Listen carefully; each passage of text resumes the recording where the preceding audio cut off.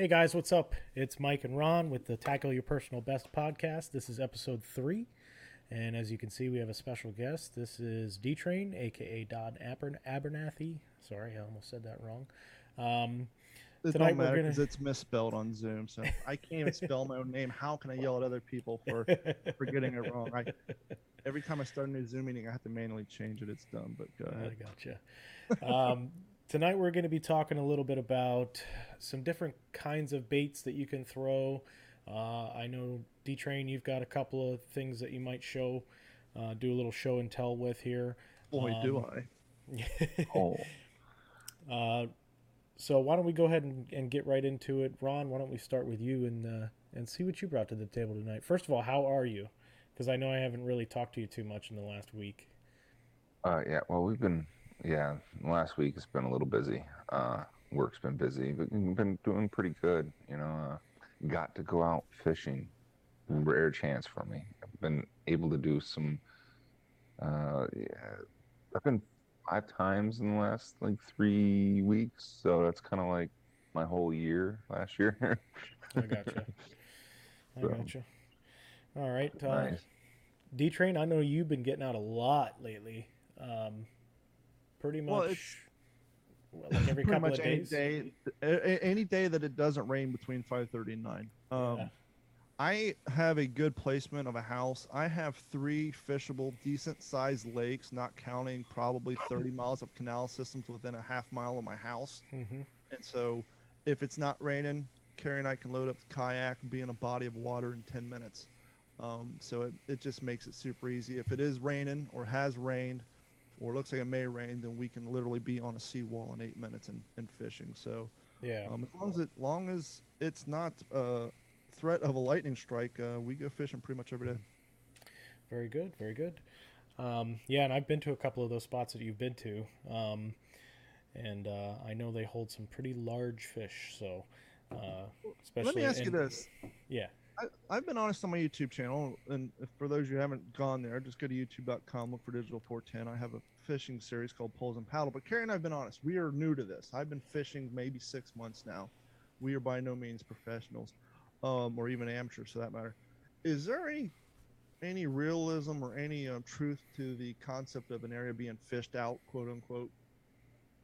That's when you hear yep, pressured waters. Like that's what they're really kind of referring to. It's like, you know, path of least resistance. People do the same thing. They're going to go to that one spot that's easy to get to, and the most people that are they're going to go to that one spot that's easy to get to. Try to avoid those areas. Go to somewhere that's away from someone's normal casting zone. Because yeah, I for will go to sure. a place and catch 3 or 4 or 5 fish. The very next day, catch nothing.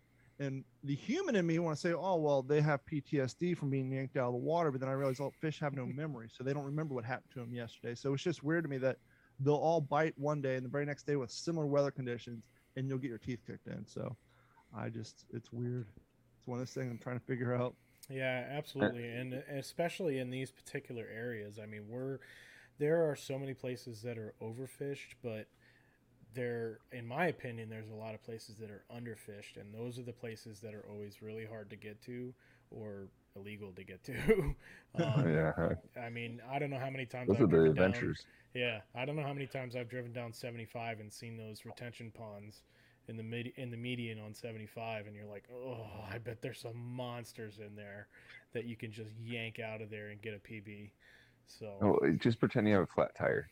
yeah, yeah, yeah. There's actually a waiting dude. for Go ahead. waiting for AAA, man. That's Yeah, yeah. someone pulls you over. Just wait for AAA. Killing time. Yeah, But yeah. Or but that Just yeah, nice happen to two, have it on me. or that yeah, nice 2 acre pond in front of like the 5 story business suite on College Parkway. Like, yeah. can I park in their parking lot and fish? Yeah. Yeah, there's a couple of spots. I know there's this one dude. He's on Instagram. Um, I can't remember his name specifically, but he actually does some illegal fishing. And there's a couple times he actually got caught by the sheriff's department. And I mean, he's pulled some 6, 7 pounders out of these ponds that you're not supposed to fish in. I mean, they're massive. So definitely some underfished areas out there, but for the most part, I mean, the places that we go, and especially over by you, D Train, the places are just so overfished and they're worn out is really what it boils down to. So, but getting into kind of what we were discussing a little bit was some different types of baits and things to throw out there. Ron, what did you bring out tonight? Well, dude, I've watched a lot of videos. I'm always doing research, and I hear like, "Oh, this is the fall transition." Not for us. It's still freaking summer. Hey, the water temperature was down to 85 yesterday. That's cold for here. Yeah, it's dropping, but it's dropping slowly. I mean, really slowly. I think like the last 3 weeks that I went out, I was casting like my top waters early morning stuff. And I mean, I would get a couple of strikes, nothing big. I was doing that fall transition movement, but then I still found myself catching them on bottom fishing, slow dragging, more summer condition, if anything, trying to find that middle channel, which I did with a jig once with you, Mike. Yep. Yep.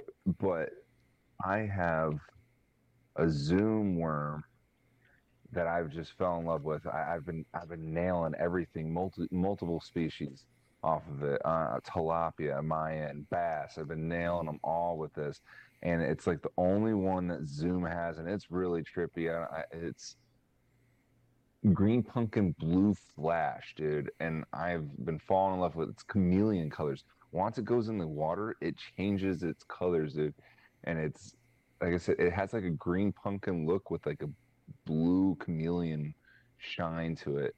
It's been really like for right now. I've been dragging on the bottom on a round jig head. I've done weighted hook, EWG hook, and just been popping it off the bottom, slow dragging everything, and on a medium light, which is down your avenue, finesse fishing, Mike. Yeah. But yeah, power fisher went finesse, and that's what I've been nailing some bass on.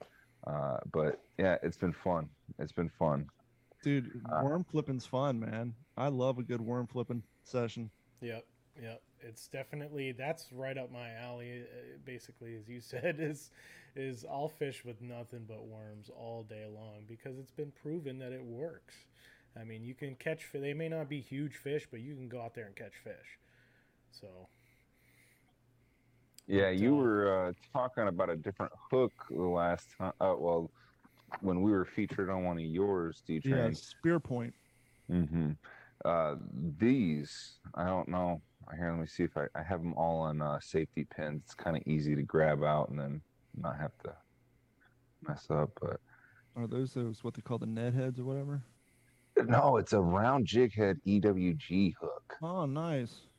And it really does keep them in an upright position. It's perfect for those grass slash rocky edges. And that's what I've been usually using it with, is right on the shorelines. Yeah, that's that thing. I think you told me about that. What was it? Actually, when we went fishing out at your pond, I think you were telling me about that. Didn't I try one of those? I think I gave you a few of them actually too. Yeah, I think you gave me 2 or 3. And I've been looking for a round jig head for my smaller swim baits. For fishing middle column and everything like that. It's just a small profile. Right now, a lot of bait fish like Mayans are bedding right now. Bluegill and shad I think are like already in their spawn. So there's a lot of bait fish spawning right now. So dropping down to that smaller bait, swim bait, the 3.75s, the 3-inch, even like a 2.75, those little small swim baits, but you got to get them on a jig head to get them down a middle column, and then that's really good right now. And so I found these, and I was like, I bought 4 packs right off the bat because I cannot find them. Do you ever get in that position where like you've been looking for something like your Zoom worms and you finally found them and they got like 5 packs? You're like, okay, I won't be a complete dick. I'll buy 4 and leave 4 for somebody else. Did you feel guilty clearing out the entire inventory because you yourself have been looking for those worms for like 3 weeks? And they finally restocked. Like, I'll just take 4. No, there's no shame in my game. I went in there and Clear the cleared that shelf. shelf. Yeah, I say, fuck it. I'm buying all of That's them. I their don't give a problem, shit. not mine. Well, I gotta think about it. There's some like how many assholes before me did that, right? And then it's like, well, I have been searching for honestly about a month for these jig heads, and I finally these are better, and I finally found them. I'm like, well, there's only 4 packs. Well, fuck them. I'm taking all of them. I don't know when I'm gonna find them again. Oh yeah. And sometimes you gotta be cutthroat like that. Like I if you paid more attention to your messenger, by the way, I would message you more about like deals I find. I told Mike like they're doing a 5 for 5 at Dick's Sporting Goods, and there's some Z-Man, there's missile baits up there. They're doing some really good deals up there. I have to swing over there. I don't ever go to Dick's just because it's in Fort Myers and I'm out in Lonely Cape. So like in Cape, I'm relegated to Wally World, or every once in a blue moon I'll make that trip out to Bass Pro. But usually most of our stuff. But I'm so stocked up right now, especially with the mystery tackle box, that I haven't actually had to. Well, that and the one of the packs of worms that I'm presenting, I did that. I bought like 4 of the 5 packs I had on the wall, so I'm stocked up on those. But I'll wait my turn. These are the you've heard of chatterbaits, right? And so these, and they're big. Pro Series use these like crazy. These are the jackhammers. This is the stealth jackhammer. It has a polymer plastic blade instead of a steel blade.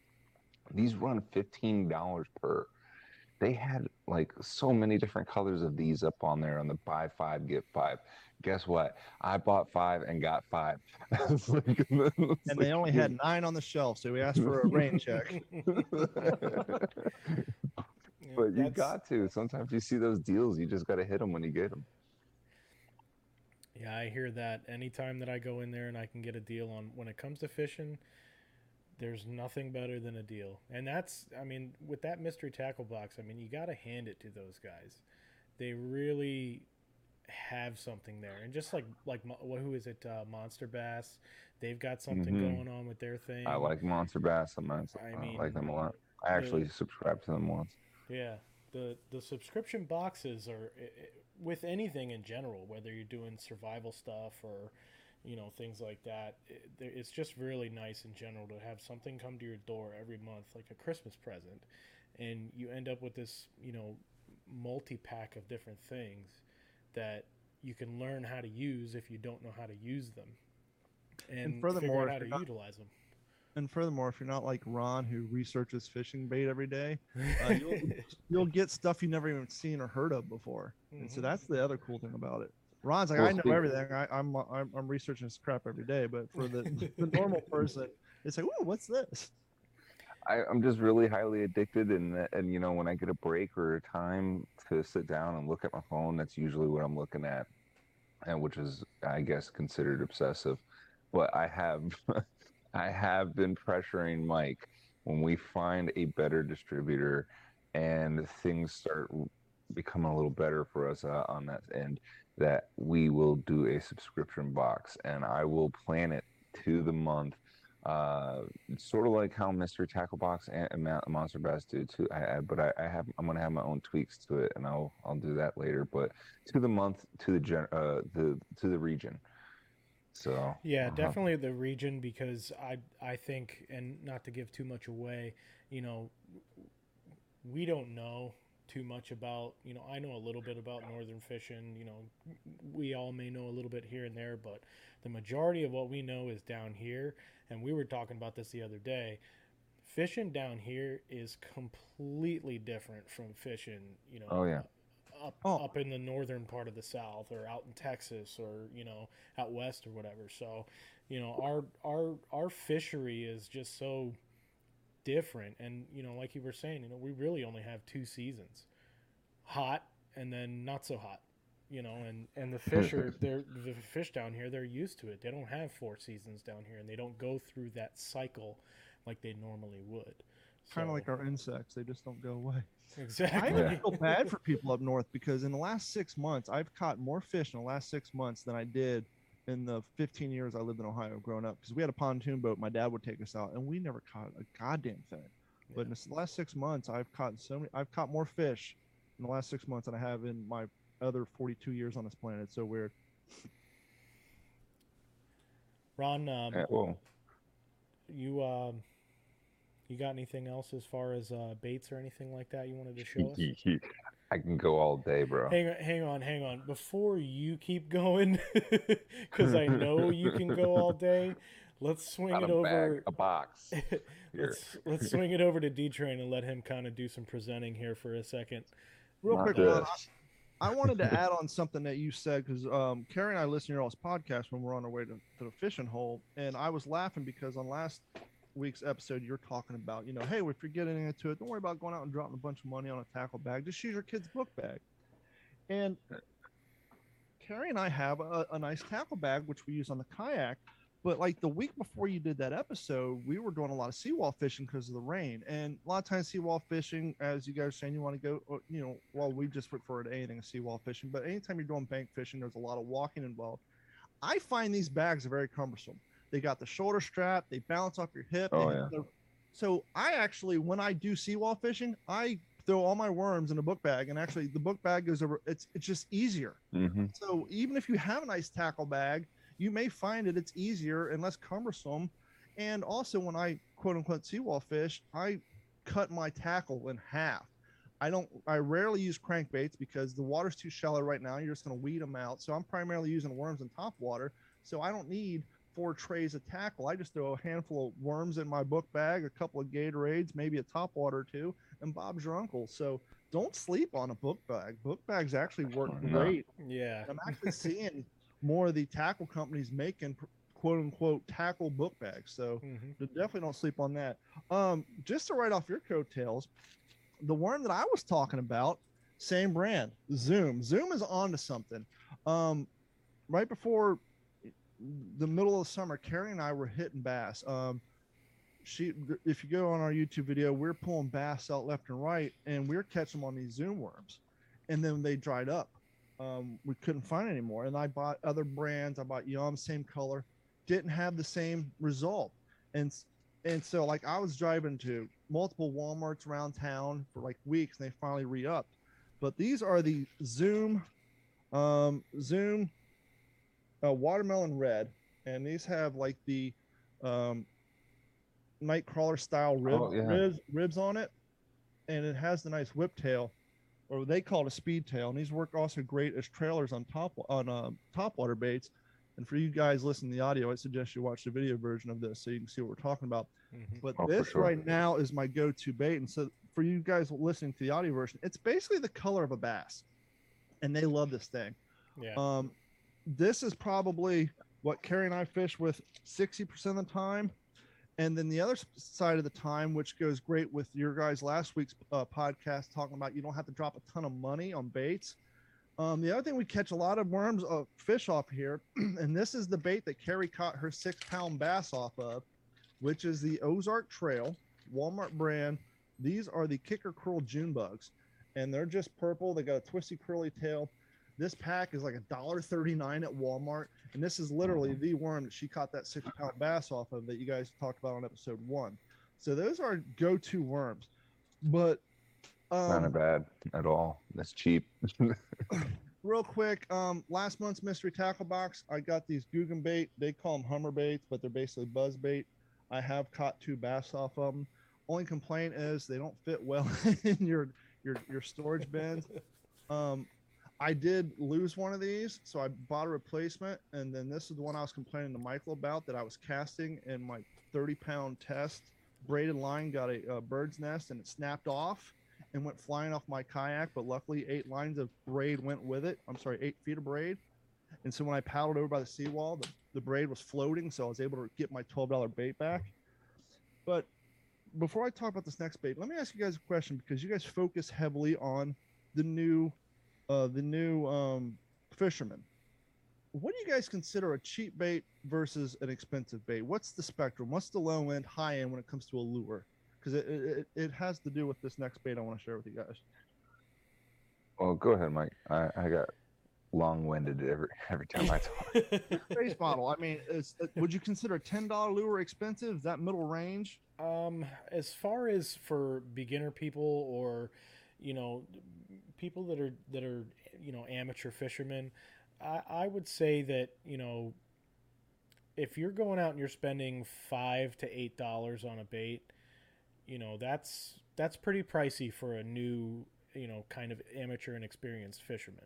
You may Um, suggest that they get proficient at tying knots before they start. yeah, exactly. Yeah. A lot of Exactly. For sure. Yeah. Exactly. Making sure that they don't lose the damn thing before they, and then they just wasted their money.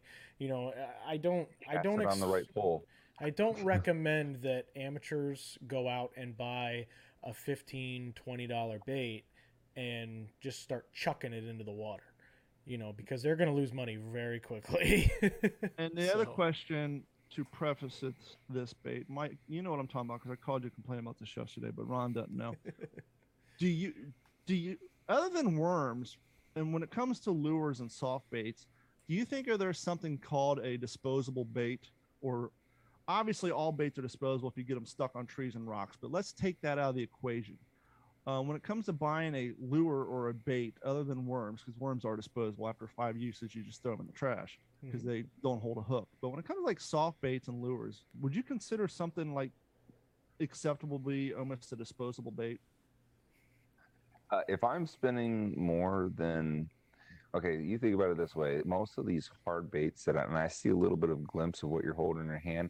You'll see a lot of these packs of these, like 3 of like shiners with a built-in jig and a head on them. Yes, they will catch fish.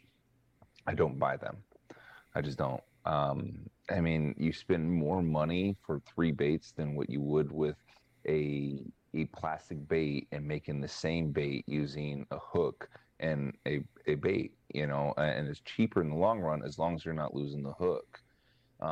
So I don't, and that's just my personal preference. I will build a bait because I'm used to saltwater. I mean, I have roots of saltwater fishing, so I'm building rigs all the time. So that's not a problem for me to just throw on a worm or a swim bait, a trailer, a jig, or something like that. So there's no big problem building a rig.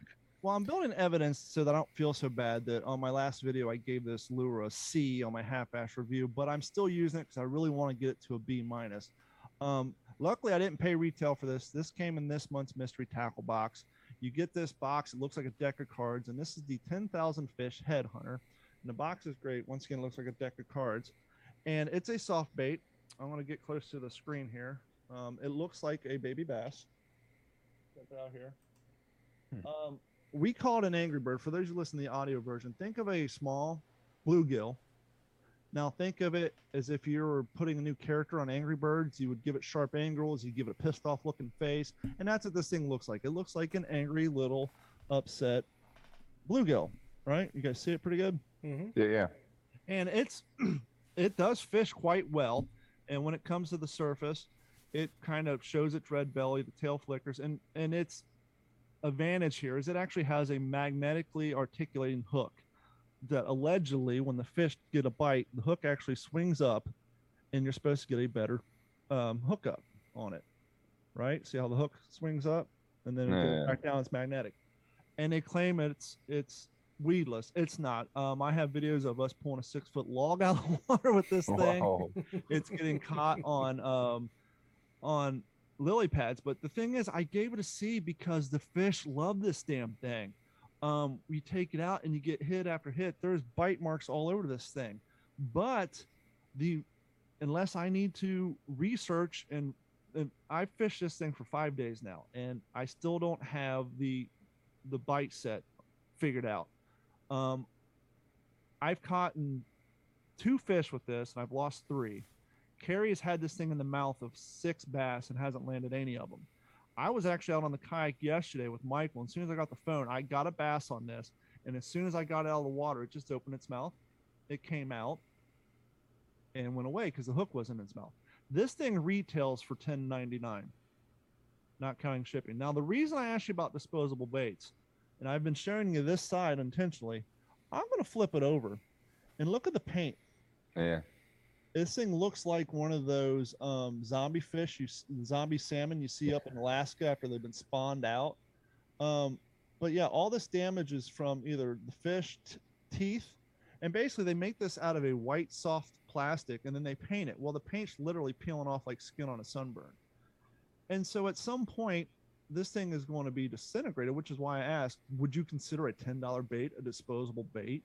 I mean, you would think a $10 bait would last longer than 4 days, right? Yeah. If I'm going to spend $10 on a bait like that, I have to know it's going to work. I have to know how to use it, and it's going to be in a tournament situation where I know it's just going to land the fish, and that's when it's done. It's done. But that's when it counts. You know, I mean, for day-to-day fishing, all right. For instance, you're talking about the setup on that hook. The first thing that I saw on that is that articulating hook.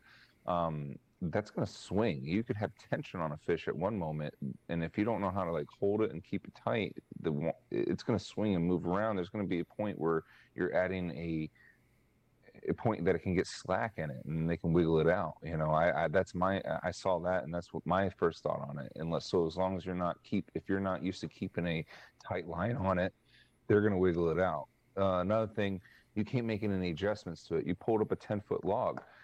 Well, 6-foot branch, but yes. But joking. But you can change a rig depending on your atmosphere if you build it.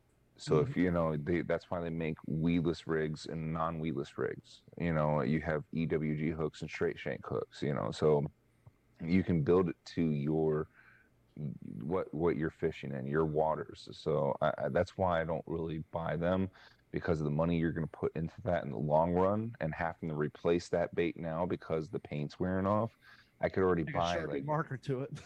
Yeah, I could already buy so many rigs, you know, and different styles, you know, and that's set in its ways. It's going to be that thing for its lifespan, you know. Well, and see, from my point of view, you know, I'm a cheap ass when it comes to buying fishing stuff and buying baits and stuff like that. I'm a cheap ass, and if I was in your shoes, and I'm looking at this thing and I'm going, wow, you know, this is a $10 bait. The paint's coming off of it. You know, the hook set it seems like it's just horrible. You know, the fish keep coming off. You know, I'm not wasting any more of my money or my time on that anymore. Well, the reason I keep wasting my time on it is because the fish love the damn thing. Yeah. Every time you put it in, they're hitting on it. The thing's got teeth marks all over it. And then I went on YouTube, and there's people pulling in big bass with it. Mm-hmm. So I'm like, okay, maybe before I give this thing a C, maybe I need to be honest with my own fishing skills. Once again, I've only been doing this for 6 months. But as I was telling Michael yesterday, on the same video where Carrie got that thing in the mouth of 5 fish and lost them, she then turned around and pulled in 8 bass on a worm. So it's not exactly real quick, just because you mentioned it, Ron. Here is the spearhead. Yeah, I saw that. Hook. You still having troubles dehooking? No, you get used to that. We've only had 1 swallow. We've probably caught 15 bass on this, and with the exception of one, every single hook set is through the upper lip or the side lip. The hook set on this thing is fantastic. For those who listen to the audio version, like, well, what's the difference? No, this hook has a weird patented shape to it. It works great for resetting. It works great for Texas rig, and when you do it, the secret of Texas rig, as you guys know, but for your listeners who are new to this, you want that worm's back to be straight across. You don't want to hunt back in it, anything like that. And this thing sets so easily and so quickly. And now, obviously, I'm talking, but for the most part, look how straight that worm's back is. And then the hook itself, because of the shape, almost acts as a guide to keep it from, you know, getting snagged up on the bottom. And we just stand by these hooks so much. And real quick before I pass it on to Mike to talk about some of his baits, because I could go on all day too. And back to the $10 bait, those Googan Squad top waters are 12. So do you want to spend $10 on a soft bait that the fish like but have a bad hookup and the paint falls off of, or do you want to spend an extra $2 and get a buzz bait that lasts in purpose? Yeah, you've got a point there. I mean, you know, kind of going back to it, like I said, I'm a cheap ass, and you know, I don't typically spend $10 to $15 on baits. You know, I'm strictly finesse. What the heck is that? Yeah, that's your time limit. I think. How much time we got left? We've removed a gift from Zoom. We've removed. Well, there you go. This is your first one, so we don't have to kill out. All right. There we go. Hey, you guys are part of a gift from Zoom. And going back to last week's episode, you guys are talking about when people transitioning or getting started, you don't have to drop an ass ton of money on equipment. Obviously, this is a Guggen bait, a Guggen rod. This was a birthday present for Carrie, so this is not what I want to talk about. But this bait caster, don't sleep on Cast King. All my bait casters are Cast King. I have two of these. This is the Valiant Eagle. Cool thing about this is the actual side door flips up, and so you can take the actual spindle out if you need to. It has your front brake, rear brake. This thing you can get on Amazon all day long for 37 to 39 bucks. And that is a great one. And one of the things I've been trying to do to get people to subscribe to my YouTube channel is we're going to do bait caster giveaways. One when we get to 500 and one when we get to 1,000. I'm currently at 487, and the first one I'm going to give away. This is the Cast King Spartacus 2. This is a smaller bait caster, doesn't have that side hinge, but this one retails for like $31. So to get into a bait caster world for 31 bucks, and this rod here, this is a Walmart special. This is a Amps. This is the Amp saltwater. Technically, it's a spinning reel, but this. So I got a reel with a bait caster here that we use all the time. All together, 35 bucks for the rod, 35 bucks for the bait caster. So you're under 70 bucks to have a good rig that we use all the time and hadn't had any problems with it. And so you can definitely get into the bait casting world for less than $100 easily. Yeah, and that's the thing that we can't stress enough to people is you really don't have to spend all that money, watching your favorite fishermen. Okay, you can watch them all day long, and they're spending, they've got sponsors and they're spending, whatever money they make on their baits and their boat and all that stuff. We don't have that. We don't have it like that. We're not out here on a $80,000 bass boat and a $60,000 truck and this, that, and the other. That's what we're trying to come across to people is exactly what you just showed right there. I just have an angry wife. Yeah. That's the nice thing about kayak fishing, like Michael and I do. Guess what? When you kayak fish, you don't need gas money. No, you have enough gas money to get you to the water. You're not going to burn through 70 gallons. Here soon. Yep. And one last thing. I forget what I was going to say, but oh yeah, real quick. One of the things that I didn't know that I kind of fumbled across when I got Carrie her birthday present, which by the way, this is considered the low end Guggen, so this in itself is not an expensive bait. Is that a go-to? Yeah, this is the go-to. This is the $99 one. This isn't the $178 one. This is the go-to. It's medium. It's technically, I think, a medium heavy, but it works great. This one's a medium light. I actually have two of these amp rods. I love these amp rods for Walmart special. They look great. I got a 6.5 and I got a 7-footer. So I actually have two of those. And then for my birthday, Carrie got me a Abu Garcia reel that I use on my other one. But one of the things people are like, what's the main difference between a spinning rod and a bait caster rod, which I didn't know either until I got this, and that is how small the diagram or the aperture is on the eyes. The diameter. Yeah, the diameter. When you're bait casting, your line, it goes maybe a ½ inch back and forth, whereas on a spinning bait, you got the circumference of the spinning, so that line makes that cone shape, and so on your spinning bait. On your spinning reels, your eyes are much bigger, at least the first one closest to the rod, to compensate for that wide angle spin. At least that's what I'm assuming, just looking at the two. Yeah, they need that room to actually spin the line when it spins around. It needs that room in it, and that's perfect for that eyelet. And since I didn't know that, I got 3 bait casters on spinning rods. I'm sure it would behoove me to have the smaller, but once again, it works good for what I'm doing. Maybe I thought I saw that in a couple of your videos where you had some bait casters on a spinning rod. Yep, I do. And I was like, but then I thought, you know what? Just who gives a shit? It's all fine. It all comes down to finances. I didn't know when I bought them, and I have them. And so when I buy my next rod, I'll make sure that it's a bait caster rod. And I'm sure it may cause a little bit of backlash. It may be some of the root of my bird's nest, but to me, it's not worth buying 3 new rods to replace them. So it's no, if you're transitioning, definitely use what you have. I mean, if worst case, you have more backlashes and you actually get more better at fishing with a bait caster when you do get the new pole. Well, And it and also sets you up for the ability to go back. Like, oh, I want to go fishing today that's more suitable for a spinning. All I got to do is take my bait caster off, put my spinning reel on Mhm. there, and I don't have to have 6 rods. I can just swap them out. well, and Yeah, speaking of, Ron, you actually bought me a rod that, when we had looked at it, you had mentioned, dude, you could use this either way. Mhm. It's long enough. I think it's what, 7'6" or 7'4", and Yeah. it's got small enough eyelets at the tip, just like a baitcaster rod would, or a casting rod would. But it's got that larger eyelet down at the bottom for a spinning reel. Mm-hmm. And it doesn't have So the trigger. I mean, yeah, and it does it? no, it doesn't have the No. trigger. If Yeah. it had the trigger, it would be for a bait caster, but it doesn't. So I think that's interesting to me, because Mhm. and kind of going back to it, it When really you say doesn't trigger, you're matter. talking about this guy right here on the back, Yeah. where you Yep. put your finger. Yep. Yeah. Yep. Usually I hold it with my middle finger, so it's not really, but we call it the trigger. It's that little grip.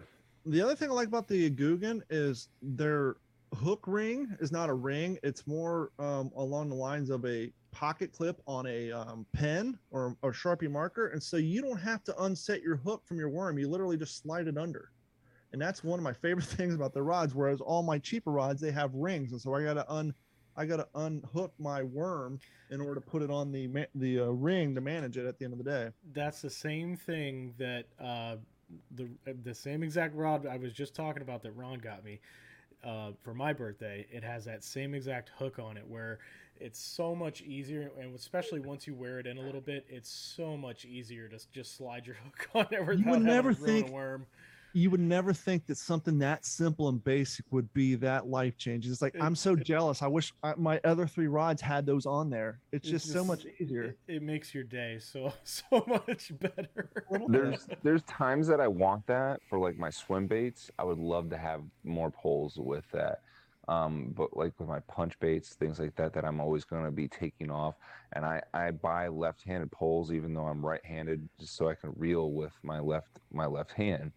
But how I always hook it, if you hold up your pole on it, is right there. You see that little V right above your line guide. Yep. I always hook my bait right there, so I always expose my hook and hook it right there. So that way, when I, like, let's say, because I have multiple poles, right? It's kind of hard. No. He doesn't have multiple poles. I have like he 12. has The library? Yeah, no. You've got like 30 rods. I have 6. Yeah, well, I have a pole for everything. So a lot of my times are quick reaction. I'm grabbing something and I'm going for that something that I see. So I grab it, I unhook with my left hand, and I'm ready to pitch or throw or cast or go off with it right off of the left hand. So I always hook it the same way, so it's no longer crossing my line over my micro dots or anything like that. You'll sometimes cast and realize your line's been wrapped around the front dot. It's always the same motion off as it is on. So it's just it's a muscle memory now. So I always hook.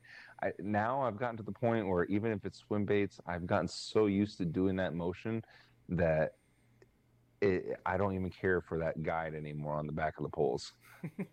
Let me one more thing, because you're talking about on my videos, you notice you'll also notice that Carrie has all left-handed bait casters and mine are all right-handed. Yeah. Just because I bought mine to begin with before we got hers, and when she fished with mine for the first time, her biggest complaint was she was used to spinning reel where you crank with your left hand, and so to make that transition easier for her, I got her all left-handed reels, bait caster. I got to think, well, that makes more sense, and so I went to research why the default quote unquote is right-handed, because for those who never use a bait caster, if you're right-handed, you're casting with your right hand and then you throw it over to your left hand like a gunslinger and you lock it in. And I guess they made them that way by default because most people's right arm are stronger, and so when you're fighting that big fish, you want to use your strong arm to reel it in. But more and more people's gotten ambidextrous. But I will say, when Carrie was reeling in that 6-pound bass with her left hand, it did wear her down quicker than if she would have been using right-handed and using her strong arm to reel it in. But it does get a little cumbersome to do the little hand-to-hand back and forth throw when you're casting with your right hand, throwing it in your left hand so you can reel with your right hand. Well, I fortunately had the experience with that, and that was my mindset. And like you bought all left-handed for her because it is like a muscle memory thing. Your right hand side of your body is, if you're right-handed, is more fluent, you know. And when I went overseas, we got to drive some trucks that were overseas, you know. So you're shifting with not with your right, but you're shifting with your left, which is it threw me off. totally I can drive confusing. a stick shift. Yeah, it threw me off. The clutch, the gas, and everything's the same, but it threw me off, and my Can't arm find was them, just drive not them. used to it.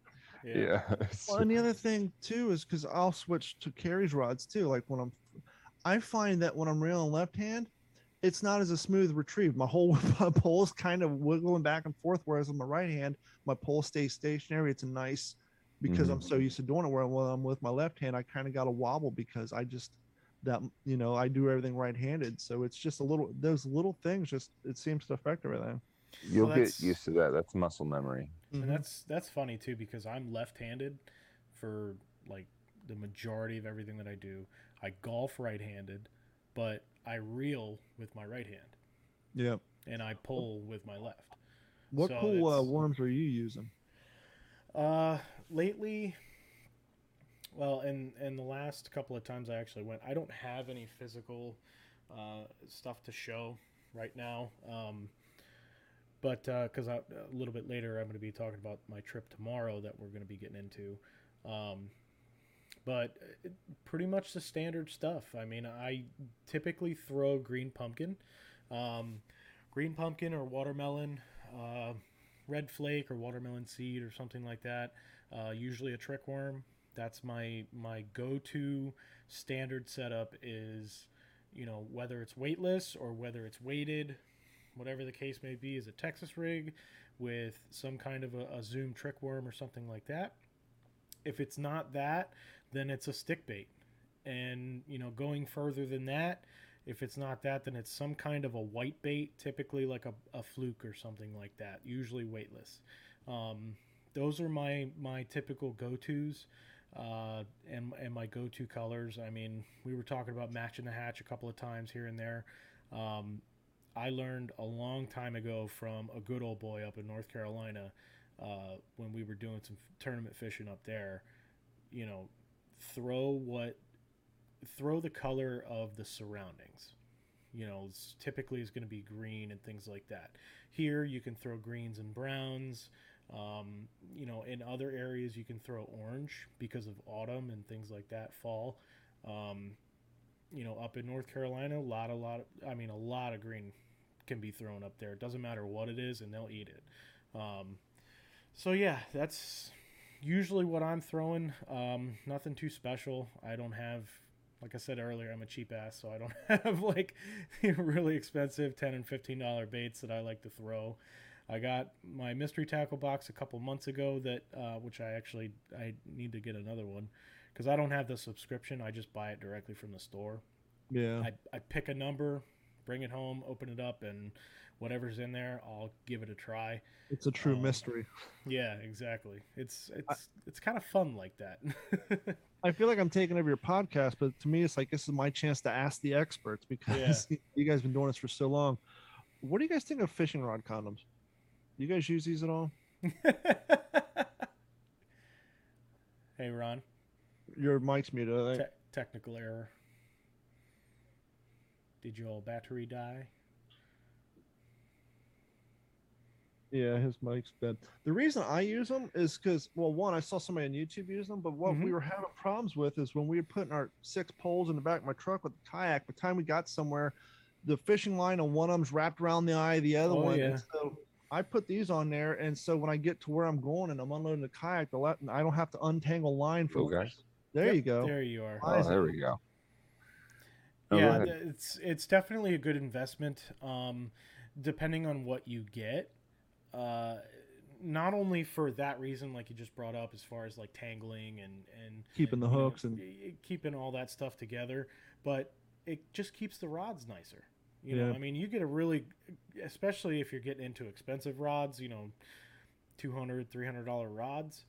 they have a nice, good coating on them. Some of them have some really cool designs, and you're spending that money not only for the performance, but let's be honest, it looks fucking awesome too. And when you're throwing the back of your truck, you won't knock an eye off either. Exactly. Yeah. Exactly. So I think it's a good investment. To put your rods, whether you have, even if you only have just a couple of rods with you, throw it on there, keep them nice and clean. Unfortunately, I don't have any, but my brand new rod already has a scratch on it, which I was pissed about. But if I would have had it, would have never happened. So I got like 6 of them off Amazon for like $14. So they're super cheap. Yeah. They're super cheap. You can get more expensive ones, but there's no need. Yeah. Again, you buy cheap. I got a tip for you guys. Just the tip. With your hooks. Just the tip, yes. Just the tip. All right.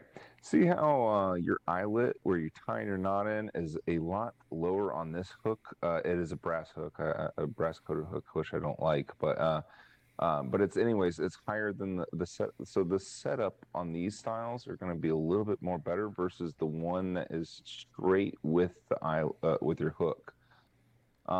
Now I was looking at the spearhead hooks. That's the setup might be great on it.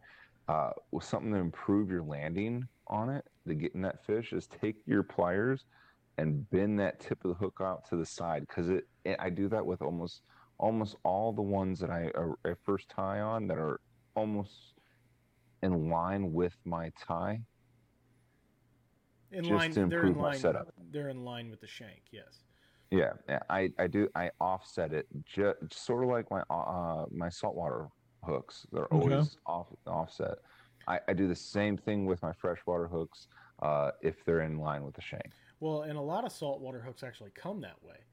They actually have where the barb and the tip of the hook is offset a little bit from the shank. And I mean, those guys, when they're going out there for blue marlin or, going out there for dolphin or mahi or whatever, they want to catch them, because especially there's the sport guys are out there catching those fish. The guys that are making, $60,000 off of one tuna. They want good gear, and they're out there doing that shit, and it works. So, two questions about hooks, because you brought up hooks. One's a statement.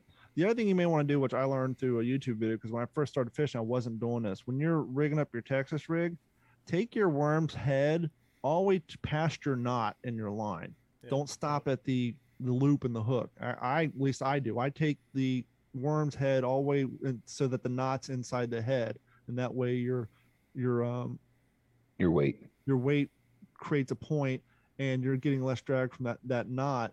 And second of all, question for you guys, because once again I came on, ask the experts. When we started fishing, we ran into a problem. How often should somebody change their hook if they're not breaking their line? Like, let's say they have good setup, they got a good knot. How long should they keep a hook on before they change it out? Go ahead. It's a tough question, because it depends on what you're using, what your pound test is, what type of line it is, things like that. So I mean, if you're using braid and you're watching it and you're looking at it and it's starting to fray, okay, it's time to change it out. If you're using monofilament and you're on like your 60th cast and your 50th catch or something like that, it's probably time to change it out, because you're outstretching its limit. Not the line. I'm sorry. I meant the hook itself. The hook? Yeah, I mean, because you can sharpen those. I mean, there's times where, all right, one of the things I think of is if you're catching fish, it's soft tissue. Think of how easy a hook goes through your skin and your fingers. All right. But if you're snagging that hook on rocks and you get hung up really good, check that tip out. If it's bent and you can't recover that tip, and even if you can, the microscopic part of that tip is going to be bent. It will still puncture, but it's going to be less of a setup. And don't overlook the barb, which is what I was getting to. On our earlier videos, you'll see we're we're catching all these fish, but they kept coming off, and we realized from getting snagged on trees and all that the barb itself, like, were short. They're either getting bent down or broken off from getting snagged up on crab. And so if you find that you're you're slipping fish, check your barb, because if that barb's gone, your hook's not a hook anymore. It's just a sewing needle at that point. And that was what I was basing my question is, does the barb itself have a life on it if you're not snagging it up? I do about 10 fish. If I catch about, and this is pretty long. I mean, if I caught like a 6 pounder and plus, I would don't consider this being 10 fish. But if you're catching 1 pounders, 2 pounders, 3 pounders, about 10 fish, and I'll retie. But more often than not, I'm retying so often, switching to a different bait, switching to stuff, because I'm always, Mike, and I've said this on several often videos, and I will keep saying this. Mike will be catching them left and right, and I'll be like, he's like, why don't you hook this up? Hook what I'm reeling. And I'm like, no, well, I'll find something else that they might be biting on. I'm always trial and error. That's part of the fun for me. I'm always going to try something new, just in case there's something out there that no one ever thought about. That's why I'm like, whenever I always have at least 2 poles. I mean, I'm constantly, okay, I'll cast this one 20 times. I'll switch the other one, and then I'll switch back and forth. Because in my mind, I had that fisherman syndrome, like, am I wasting time with this bait? I know I'll be catching on that bait. I want to try this new bait, but I know if I switch to the worm, I'll be landing on the. And so I had that internal struggle that I can never get over. Sometimes that can be bad when you're starting off, though. I mean, if you're just starting off fishing and you haven't gotten bites on different types of baits, then you don't know what you're looking for. You're going to be changing because, oh shit, there's no fish biting this worm. In some cases, you're right, but in most cases, you're not. You're just not fishing in the right area or something like that. That you're not putting them in that you're putting it in pressure. You're casting in pressure spots where there's no like rock structure, grass structure, or anything. It's just a dead spot in the water. It may be, and that's most often that's the case. So if you don't know what you're doing, and refer back to our last video when I said, keep it simple. Before you go out and spend hundreds of dollars in baits, and you got worms, flukes, swim baits, this and creatures and all this, and you have all the hooks and stuff. Learn how to use one setup. The Texas rig will do so many different things, and you can go out and buy a fluke, a super fluke or zoom fluke, and fish that. Or a worm is the best because that's year round, and learn how to fish that worm. And there's paddle tail worms, there's curly tail worms, there's finesse worms, there's Senkos. If you learn a Texas rig and you fished all 4 of those worms right there and you got proficient at it, then like move on, but at that point your tackle is going to expand over time based off of what you know. And that's a good point. I think here, especially here in Florida, because that's my experience, start with a worm. And if you really want to transition, and you guys you may disagree with me, but I think the transition bait is a crankbait. You got 2 treble hooks on there. I use these red crankbaits, and I use the smaller ones. I got the big jabber jaw that came in the mystery tackle box. Never got anything off it. I use the smaller little red or chrome crankbaits, and we've landed so many fish. I've caught more. Like, I would try to go to a swim bait or a swivel bait or top water and lock at and just nothing. Switch to a crankbait and boom, we're pulling them in. It's like on my videos, a majority of our fish are caught off of worms and crankbaits. And so I think, at least in my experience, if you're a new guy and you're having fun with worms, but you want to transition into the lure realm, maybe start with a crankbait before you go top water or something like that, because crankbaits will still fish down deep. You're still fishing underwater. And with that treble hook, there's 2 of them on there. Chances are if something hits it, you're going to snag it. But with that being said, make sure you have your pliers, get those damn treble hooks out of your mouth. And real fast. And I agree with that to a certain extent. If you're going to start with soft plastics, in my opinion, stay with soft plastics, because that's what you're familiar with. If once you make that transition from soft plastics to hard baits, absolutely. I think crankbaits is where you should start at, because it's a moving bait.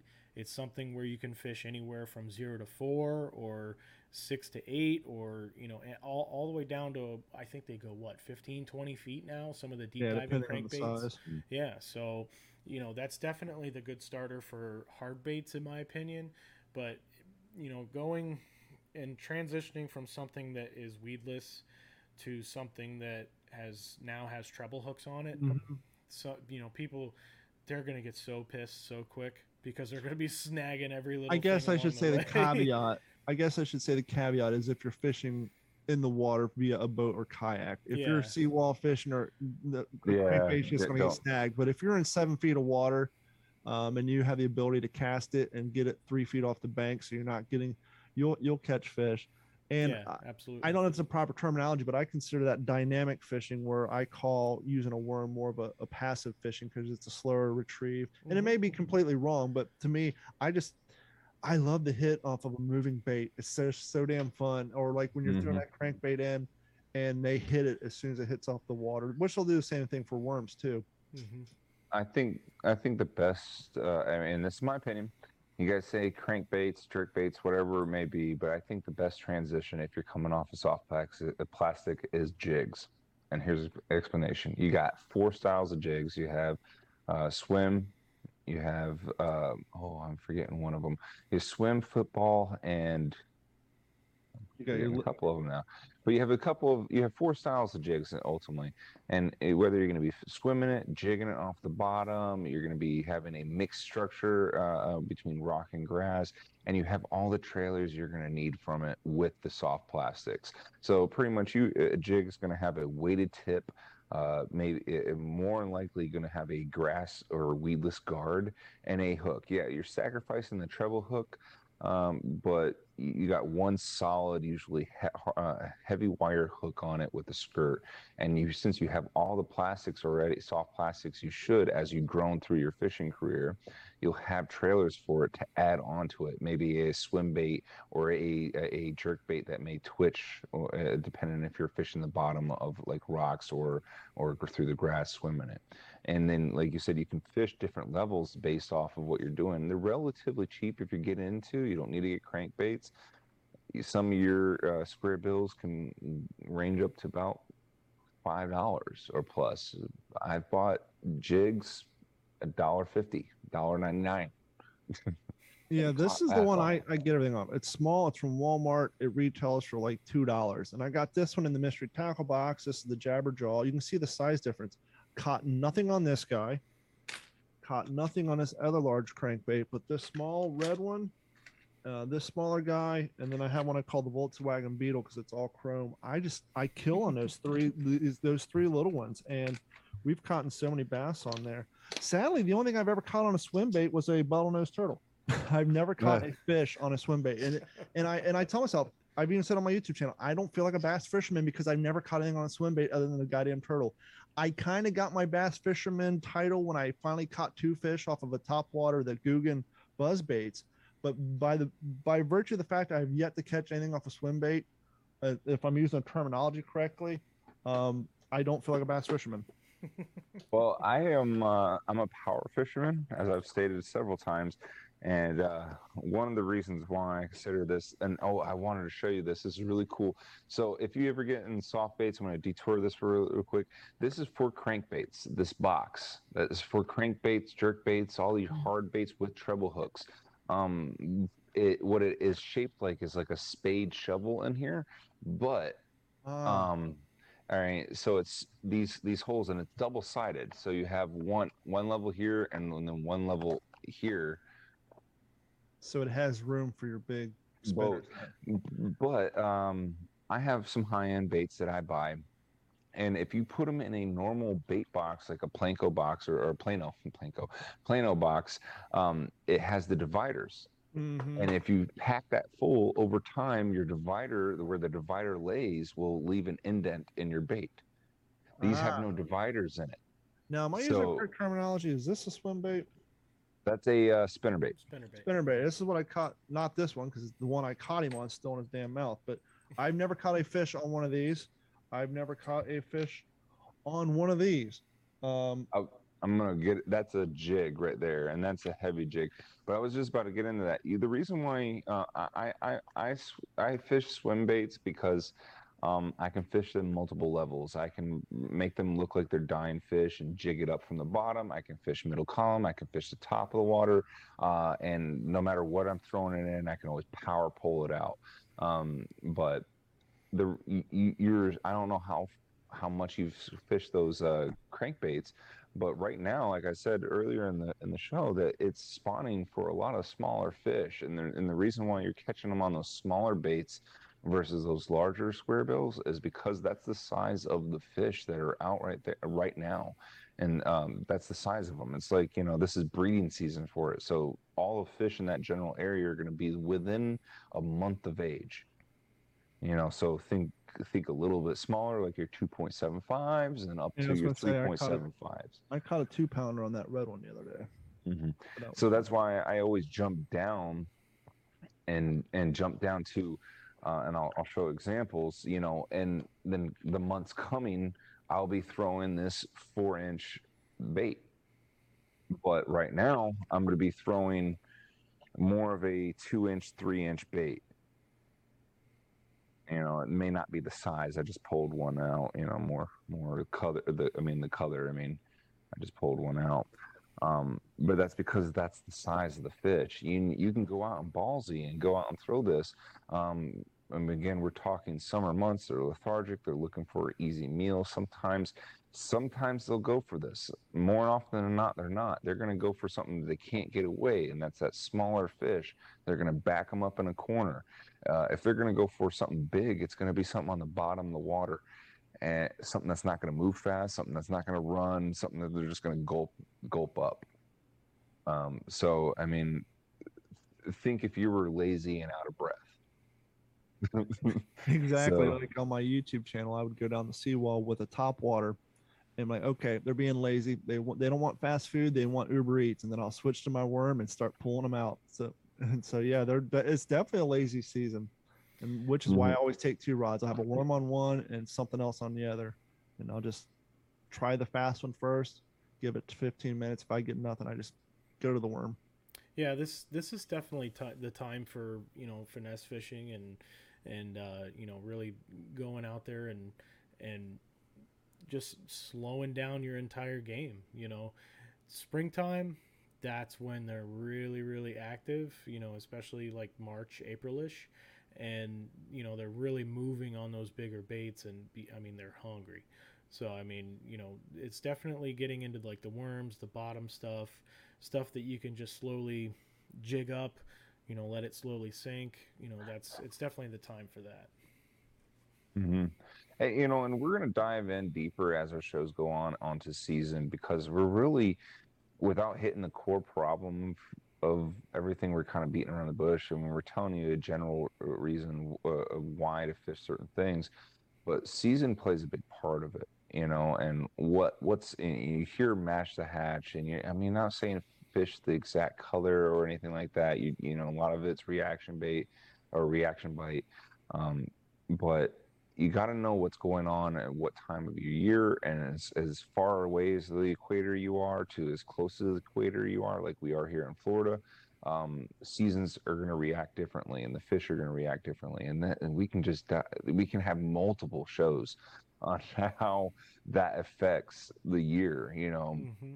But I mean, someone like me and Mike, or something, when you're explaining, oh, I catch them on this and this, and I'm like, this is why, you know. But it's going to dive into something else, and this is a rabbit hole for another show. But Well, we are going a little bit long here. We're pushing a little over an hour now. D Train, as always, I want to thank you for putting us on and you know making us a part of Digital 410. We We're appreciate thrilled to you. have you guys. Yeah. And one, I'm stoked to have a podcast on the network that I don't have anything to do with the exception of this one episode. And it's always fun to be the guest because I don't have to do all the traffic copy. But no, I want to thank you guys so much for coming on the network and bringing some variety. And just to throw out a plug for your audience, head over to d-410.com. Obviously, we have links to this podcast as well as the other three on the network. And head over to YouTube channel. I kind of mentioned earlier we're going to do a giveaway on a Spartacus when we get to 500. We're at 485 now, and you're saying, "Well, I have 1 out of 500 chance." That's not the way it works. My YouTube channel's been around for a while and went dormant for a few years. And so, like the first 300 people, kind of like on Facebook, if you don't interact with somebody's channel, their shit doesn't show up. And so, like out of this 500, 300 of them don't even see my videos anymore. So what I want to do is when we hit the 500, I'm going to put up a video. and leave that video for like a week, 2 weeks. Everybody who comments on that one video will have their name cut out, printed out, put in a hat, and I think we're going to draw like 4 or 5 of them, and then we're going to do a fishing competition style to figure out who the winner is. And so out of those 500 people, you probably have like a 1 in 50 chance to win. So, and I'm just going to pick the winner, and I'll just order on Amazon and have it shipped directly to your house. So you can choose if you want left-handed, right-handed, whatever. And so we're going to do that at 500, and then hopefully get to 1,000. We'll do a different, more higher up brand. But the key is we're trying to get to that 1,000 point because that's where everybody wants to be. And so if you want to support the channel, which will in turn support the Digital 410 network because we're trying to get monetized, basically the goal here. Just go to youtube.com, type in Digital 410, and just look for the Poles and Paddle playlist, and just subscribe to Digital 410. And once we get that 500 marker, we'll put up the video, and you'll have the opportunity to win yourself a KastKing Spar. And this is not like a KastKing promotion. I'll be buying the damn thing and sending it to you. It's just that's what we use on our channel because, as we said on this, it's affordable. You don't have to go out and drop a bunch of money. And so if I'm going to give away something, I'm going to give away something that I've used that I know that I can stand by, and not just some random piece of equipment that I have no experience with. I hear you on that. Absolutely. Something that's used is better than not used and sponsored. Yeah, absolutely. Absolutely. Well, again, we appreciate you coming on to our podcast this week. If you guys want to check it out, you can go. Yeah, you can check us out at pbbaits.d-410.com. You can also check us out on Facebook. It's PB Baits. And we also have a group page on Facebook called Tackle Your Personal Best, which kind of coincides with this podcast. We post fishing pictures, videos, memes, whatever you want to throw on there, questions. We have a lot of people on there that are very knowledgeable. You can also check us out on YouTube, just PBBAITZ, and we'll see you guys hopefully maybe next week, maybe another 2 weeks from now. So thank you for tuning in, and have a good night.